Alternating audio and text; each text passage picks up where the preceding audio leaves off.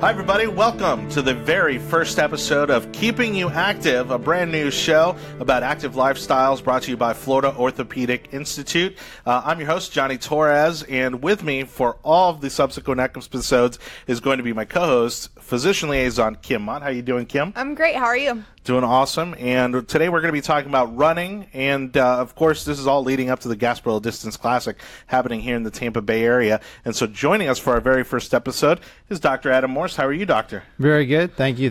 Yeah. Looking forward to it. Great. Well, thank you so much for being on the show. We're going to be talking about not only ways that people can train and work their way up to preparing for an event like the Gasparilla Distance Classic, but also physically some of the things that happen in the process, injuries, way to avoid injuries. So for those of you watching, if you're not familiar with the Gasparilla Distance Classic, we are going to actually be at the Gasparilla Health and Fitness Expo. That's going to be here at the end of February 24th and 25th will be the Gasparilla Health and Fitness Expo.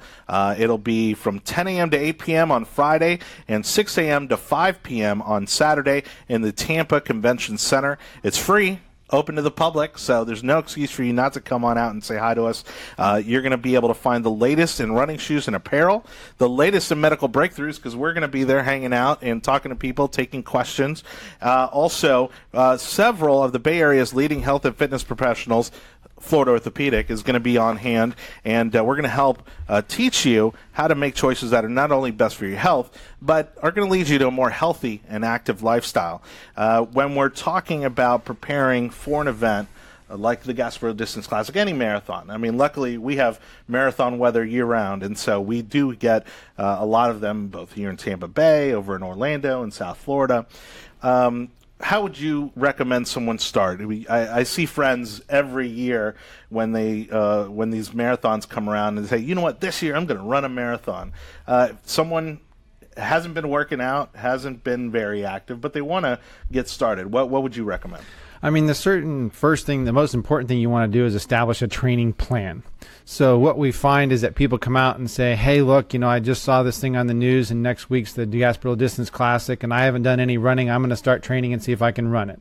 That's probably the setting yourself up for failure more than anything else. Okay. So what we really want to see them doing is coming up with a solid plan and taking into account all the proper running, training, conditioning rules to be successful. If they haven't done any significant exercise or activity, it's probably not a bad idea to get in to see your family physician and make sure that you're healthy and it's going to be safe for you to participate in exercise. If you're starting off and you want to kind of really build up your training program, then knowing how long do I need to prepare for what level of activity. Am I doing a 5K? Am I doing a 10K? Am I doing a half marathon? These are really important things to understand. So knowing where your starting point is and knowing what your goals are and then trying to find a plan that's going to get you there is what you're really going to want to focus on. But certainly I would say, or it seems that way, that the first thing you absolutely want to do is visit your doctor. Get a baseline, right, for where you are physically. If you aren't somebody who is working out regularly already, and if you're not somebody who has seen your doctor within the last year and discussed exercise routine with him, then yes, I would definitely start there. And what's a reasonable goal? Let's say, again, maybe somewhere in, let's say, mid-20s to mid-40s. Obviously, that's kind of a wide age range, but what would you say is a reasonable goal for someone that's just starting from scratch to run? I mean, I think that shoot for the moon and aim for a marathon. You just need to understand the length of time that it's going to take to get there. You don't want to say, hey, look, I've got 3 weeks to train and I'm going to go from couch to marathon. Yeah. You're probably your number one rule in running is what we call the 10% rule.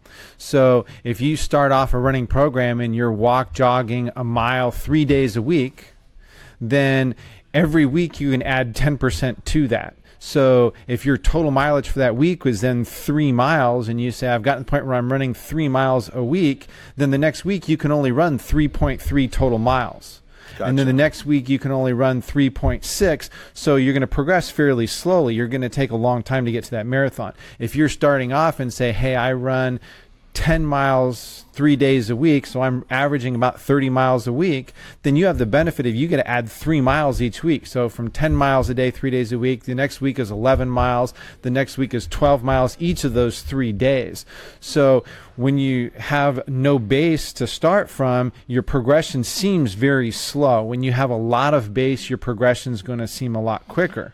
Now, when talking about setting goals, do you feel that there's a difference maybe between setting a distance goal or setting a time goal? Because again, for some people, especially in a marathon type of setting, you have 2 goals. Do I want to be the fastest one to the finish line, or do I want to, just make it to the finish line? Is there a difference really between either one of those as goals?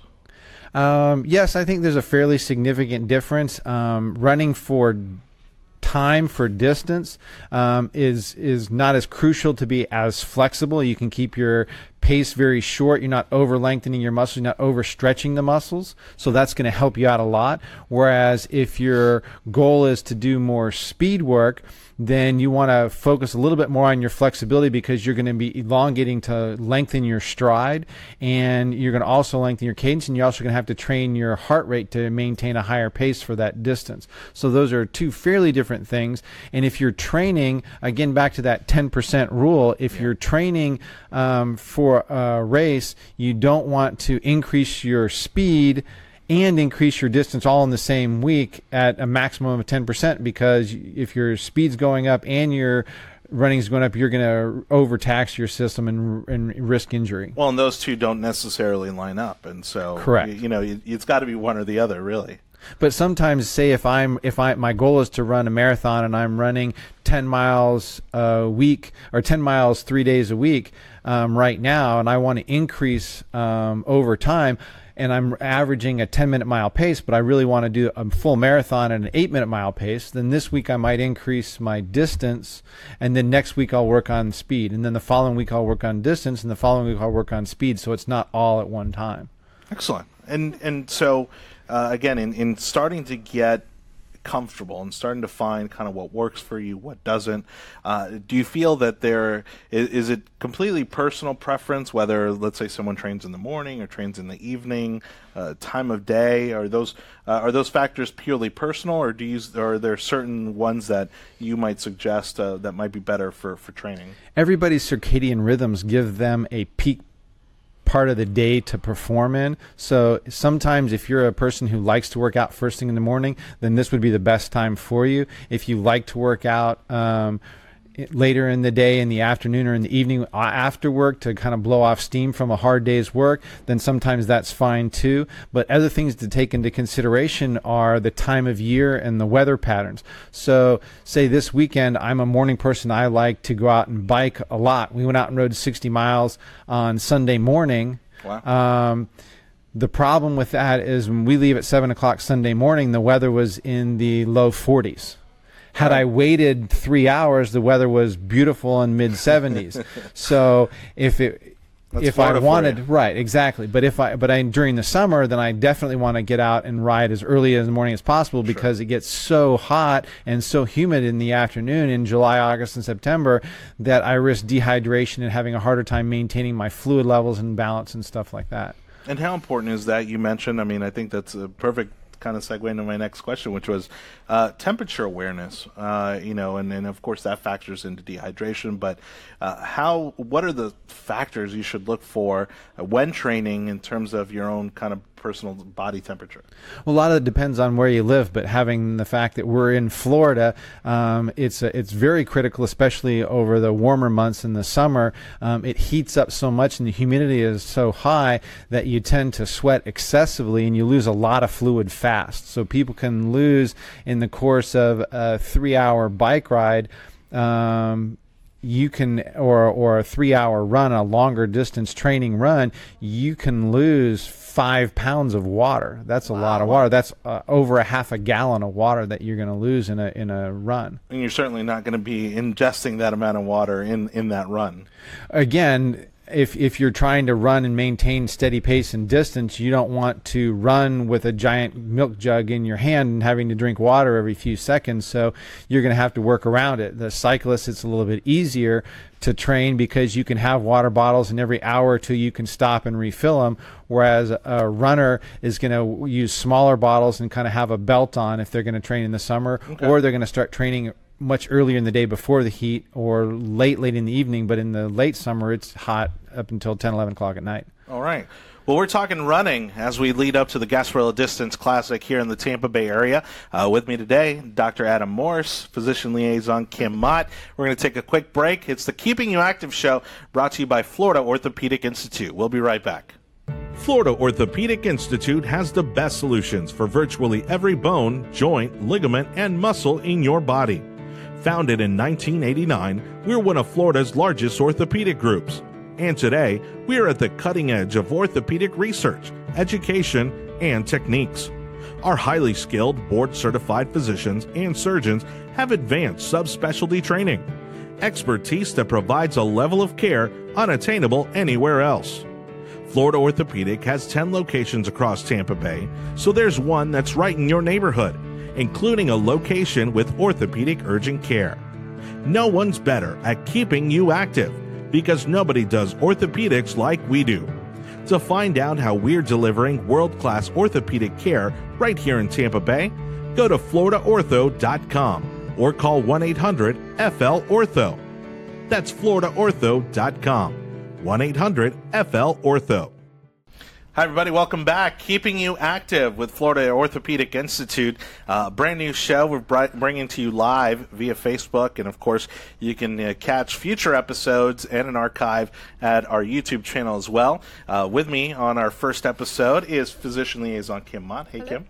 And Dr. Adam Morse. We're talking running and how to train and how to work your way up to running a marathon as we get closer here at the end of February to the Gasparilla Distance Classic.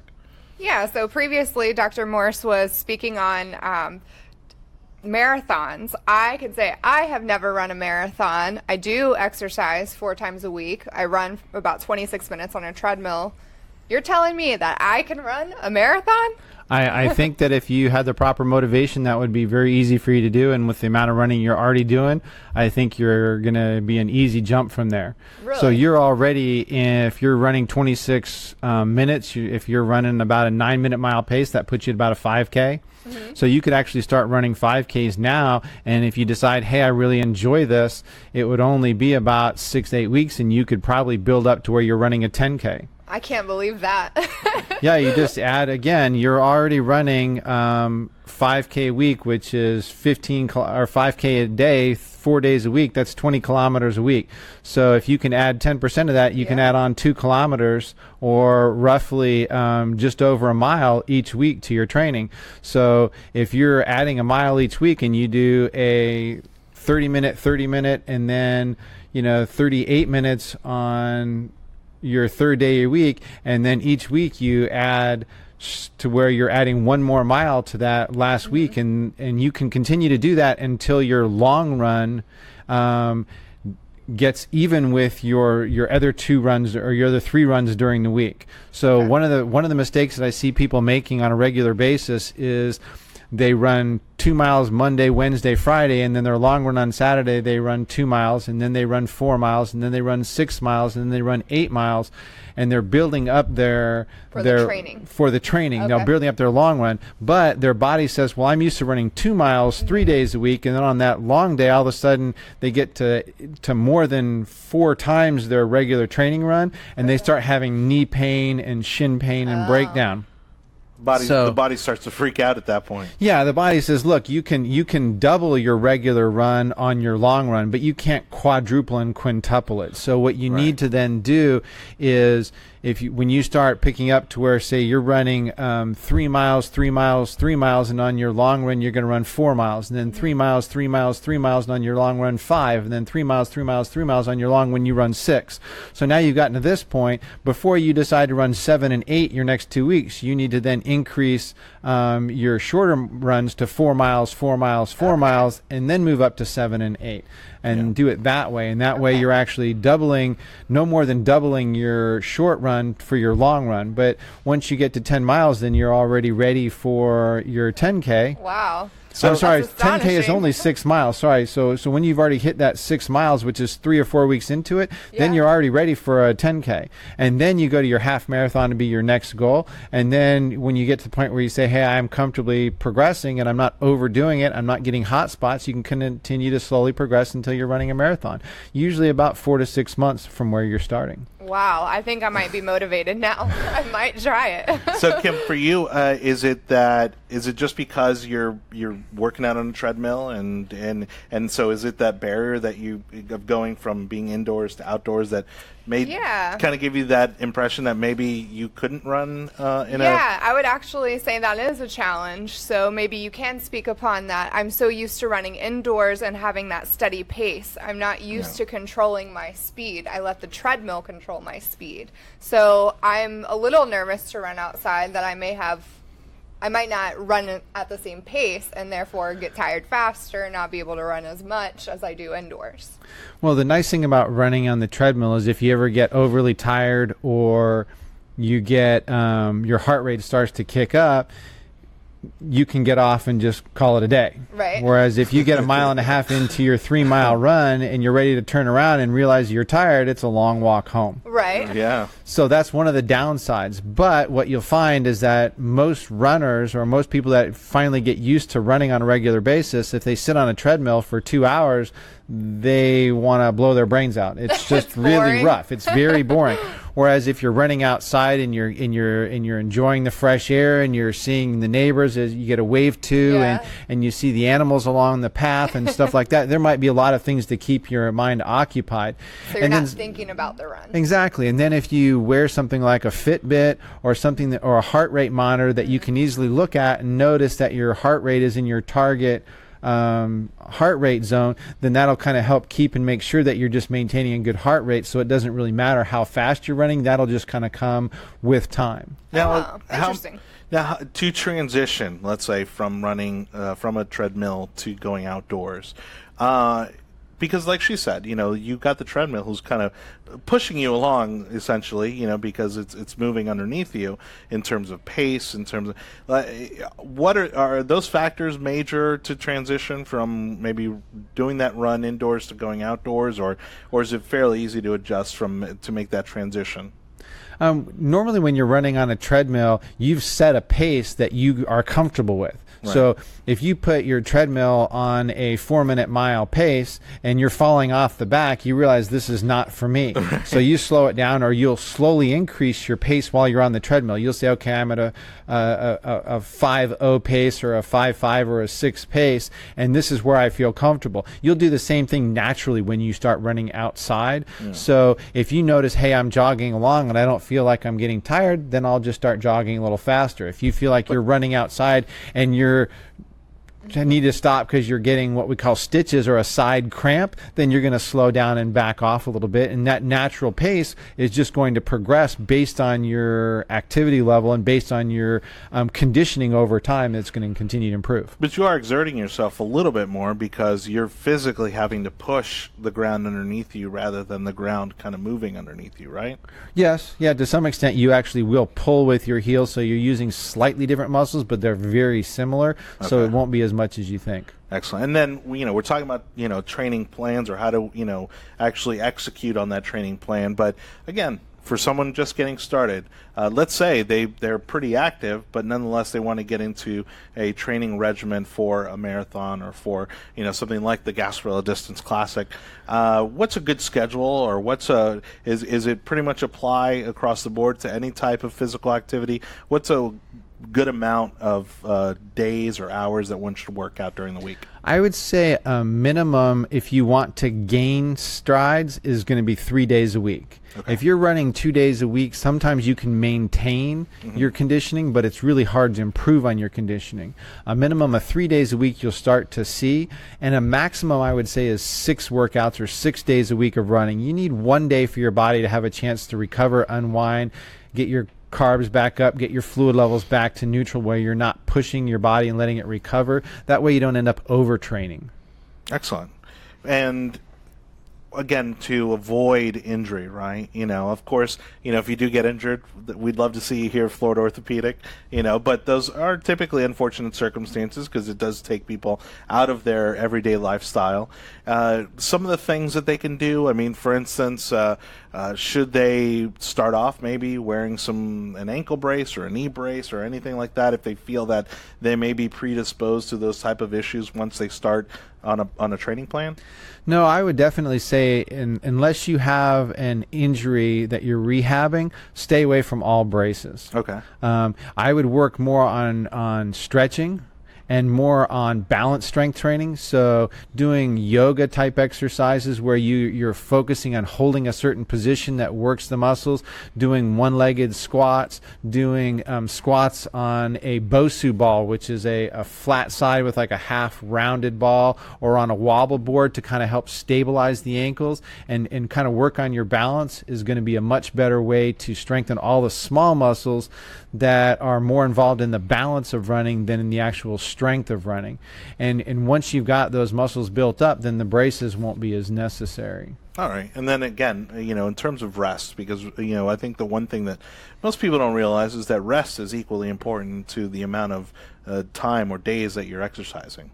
Correct. What you're going to find is that if you're running 3 days a week, then the days that you're not running, your body is the muscles are repairing and healing to get you ready for the next day. So when you start running 6 days a week, if you're not doing something fairly comfortable for your body's going to start to break down and not have enough time in a 24-hour period from one day to the next to recover. And then you're going to start noticing that you're going to fatigue faster, you're going to cramp earlier, and you're going to be at an increased risk of a muscle pull or a stress reaction on the bone or something that's going to cause you to have pain, in which case you're going to need to shut down for a while to allow it to heal and repair. If you try to push through these type of injuries and insults, what ends up happening is they just progress to get worse and worse and worse to where the time you take off turns into weeks rather than days to allow your body to recover. Well, and that's actually something we're going to touch on in the next segment, which is pain and how to manage that pain and recover from it. And so before we do that, we're going to take a quick break. You're watching the Keeping You Active show brought to you by Florida Orthopaedic Institute. With us today, Dr. Adam Morse, physician liaison Kim Mott. We're going to take a quick break. We'll be right back after this.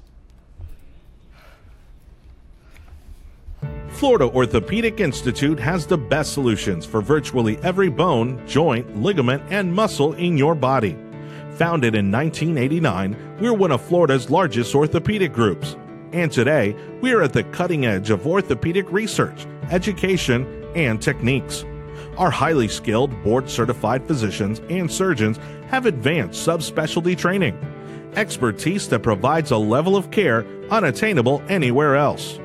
Florida Orthopedic has 10 locations across Tampa Bay, so there's one that's right in your neighborhood, including a location with orthopedic urgent care. No one's better at keeping you active because nobody does orthopedics like we do. To find out how we're delivering world-class orthopedic care right here in Tampa Bay, go to floridaortho.com or call 1-800-FL-ORTHO. That's floridaortho.com. 1-800-FL-ORTHO. Hey, thank you so much for watching. It's Keeping You Active show brought to you by Florida Orthopaedic Institute. We are talking running. We are talking the Gasparilla Distance Classic, which is coming up here at the end of February, and how to prepare, how to train. How does one even get into marathon running? And with me today, again, is Kim Mott, physician liaison here at Florida Orthopaedic Institute, and Dr. Adam Morse. Welcome back. So thank you so much again. We've gotten some incredible information here. Of course, there's lots of people who, especially being that this marathon in particular happens right towards the beginning of the year, people have the resolutions going on. They have, some fitness goals that they want to reach, and they see kind of this as maybe that first notch on the belt to kick off the year to get themselves active and healthy in 2017. And they're also trying to lose the holiday weight. Yeah, That's right. That's absolutely right. We've been talking about running and training for that run. And, of course, for some people who are maybe already active, transitioning from indoors to outdoors. But you were touching on it just a little bit there at the last segment as far as pain and injury. You're running, all of a sudden, like you said, maybe it's the knee or maybe it's a little bit of an ankle thing, but you start feeling that something's not quite right. Tell us a little bit about that communication that happens between you and your body when you're working out. So every time you're exercising, you're trying to break down muscle so that it'll build up stronger. You're trying to exert and strain the muscle to the point where it says, we don't have enough muscle here, we need to lay down more muscle or more bone to sturdy the muscle, and that's what you're going to get your strength and improvement in your function from. So when your body gets broken down, it's going to build back stronger. If as your body breaks down, you don't give it a chance to build back up, then it's going to start to get sore, it's going to start to get irritated. So the bones, are going to start to absorb some of the calcium and they're going to add more. But if you let your body absorb some of the calcium and some of the mineral that forms the bone, and then you run on it again even harder before it has a chance to lay down new mineral, then what happens is the bone starts to get more and more stressed, and it'll actually get swelling in the bone or cracking in the bone, called a stress reaction or a stress fracture, which is just it's not a real crack broken in like two pieces like you would see a regular broken bone. Sure. It's just the body responding by starting to swell and cause severe pain. And the tendons, as the muscles start to fatigue, the muscles start to tighten up, just like after any exercise your muscles typically tighten up. Well, if the muscle tightens up and you haven't really loosened them up and warmed them up and stretched them out really good before your next run, then that tight muscle is causing an undue stress on the tendons that connect the muscle to the bone, and can cause snapping or rubbing on the nearby tissue and cause swelling and pain. So getting back into making sure that we back off on our exercise, let our body recover, take a recovery day or two, depending on what your body needs, do a lot of stretching during that time period, then that'll usually allow you to not end up with problems. Now, it's funny because we did a series of videos, so hopefully for those of you watching us on Facebook, we have a series of running videos out there. One of the things that I learned from those was that doing a warm-up jog too is helpful. And so obviously it's not a full exertion of what you would do in a marathon or in a distance run, but even a light jog, is a good way to, in addition to stretching, and some of the other techniques. Would you recommend doing kind of a light jog to get those muscles warmed up? Absolutely. Static stretching on cold muscles will only get you so far. Okay. So it's nice to get out and just kind of, before you go out and start your jog, just take about 2 or 3 minutes to stretch your calves, stretch your hamstrings, stretch your quads, and then stretch your hip flexors and your hip extensors. And then once you've done that for about 30 seconds each in about 2 minutes, then go for a jog and just warm up your muscles until you break a light sweat. As soon as you do that, then it's time to get a little bit better stretch, and usually stopping just for a few minutes and getting 3 to 4 more minutes worth of stretch and really loosen them up. Then as you start running and you start lengthening your stride, especially if you're going to work on speed that day, once the muscles are really warmed up, you're going to find that you're going to be much less likely to pull something or injure it from overstretching. And how much, I've always been curious about this, how much is external temperature, right? Just, you were saying when you biked earlier, it was 40 degrees in the morning, and then it was, 70 to 80 degrees in the afternoon. How much of a factor does that play in terms of warming up and getting ready to do a run or to do any physical activity? That's a great question, because when you're cold in the morning, your muscles are going to be much tighter. So if I start off a run or a bike at